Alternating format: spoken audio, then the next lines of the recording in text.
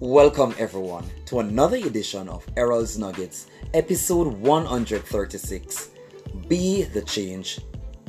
I didn't ever decide to pursue writing. I've been writing ever since I was old enough to spell, and just sitting and writing made me feel fulfilled. These are the words of Chimamanda Adichie, an African heroine who influenced change internationally. You too can be a world changer. I dare you to use your giftings to influence change in your surroundings. You do not need to entertain fear because you are capable. Our deepest fear is not that we are inadequate. Our deepest fear is that we are powerful beyond measure. So take the step to add value to the lives of people who need you. May your choices reflect hopes and not fears.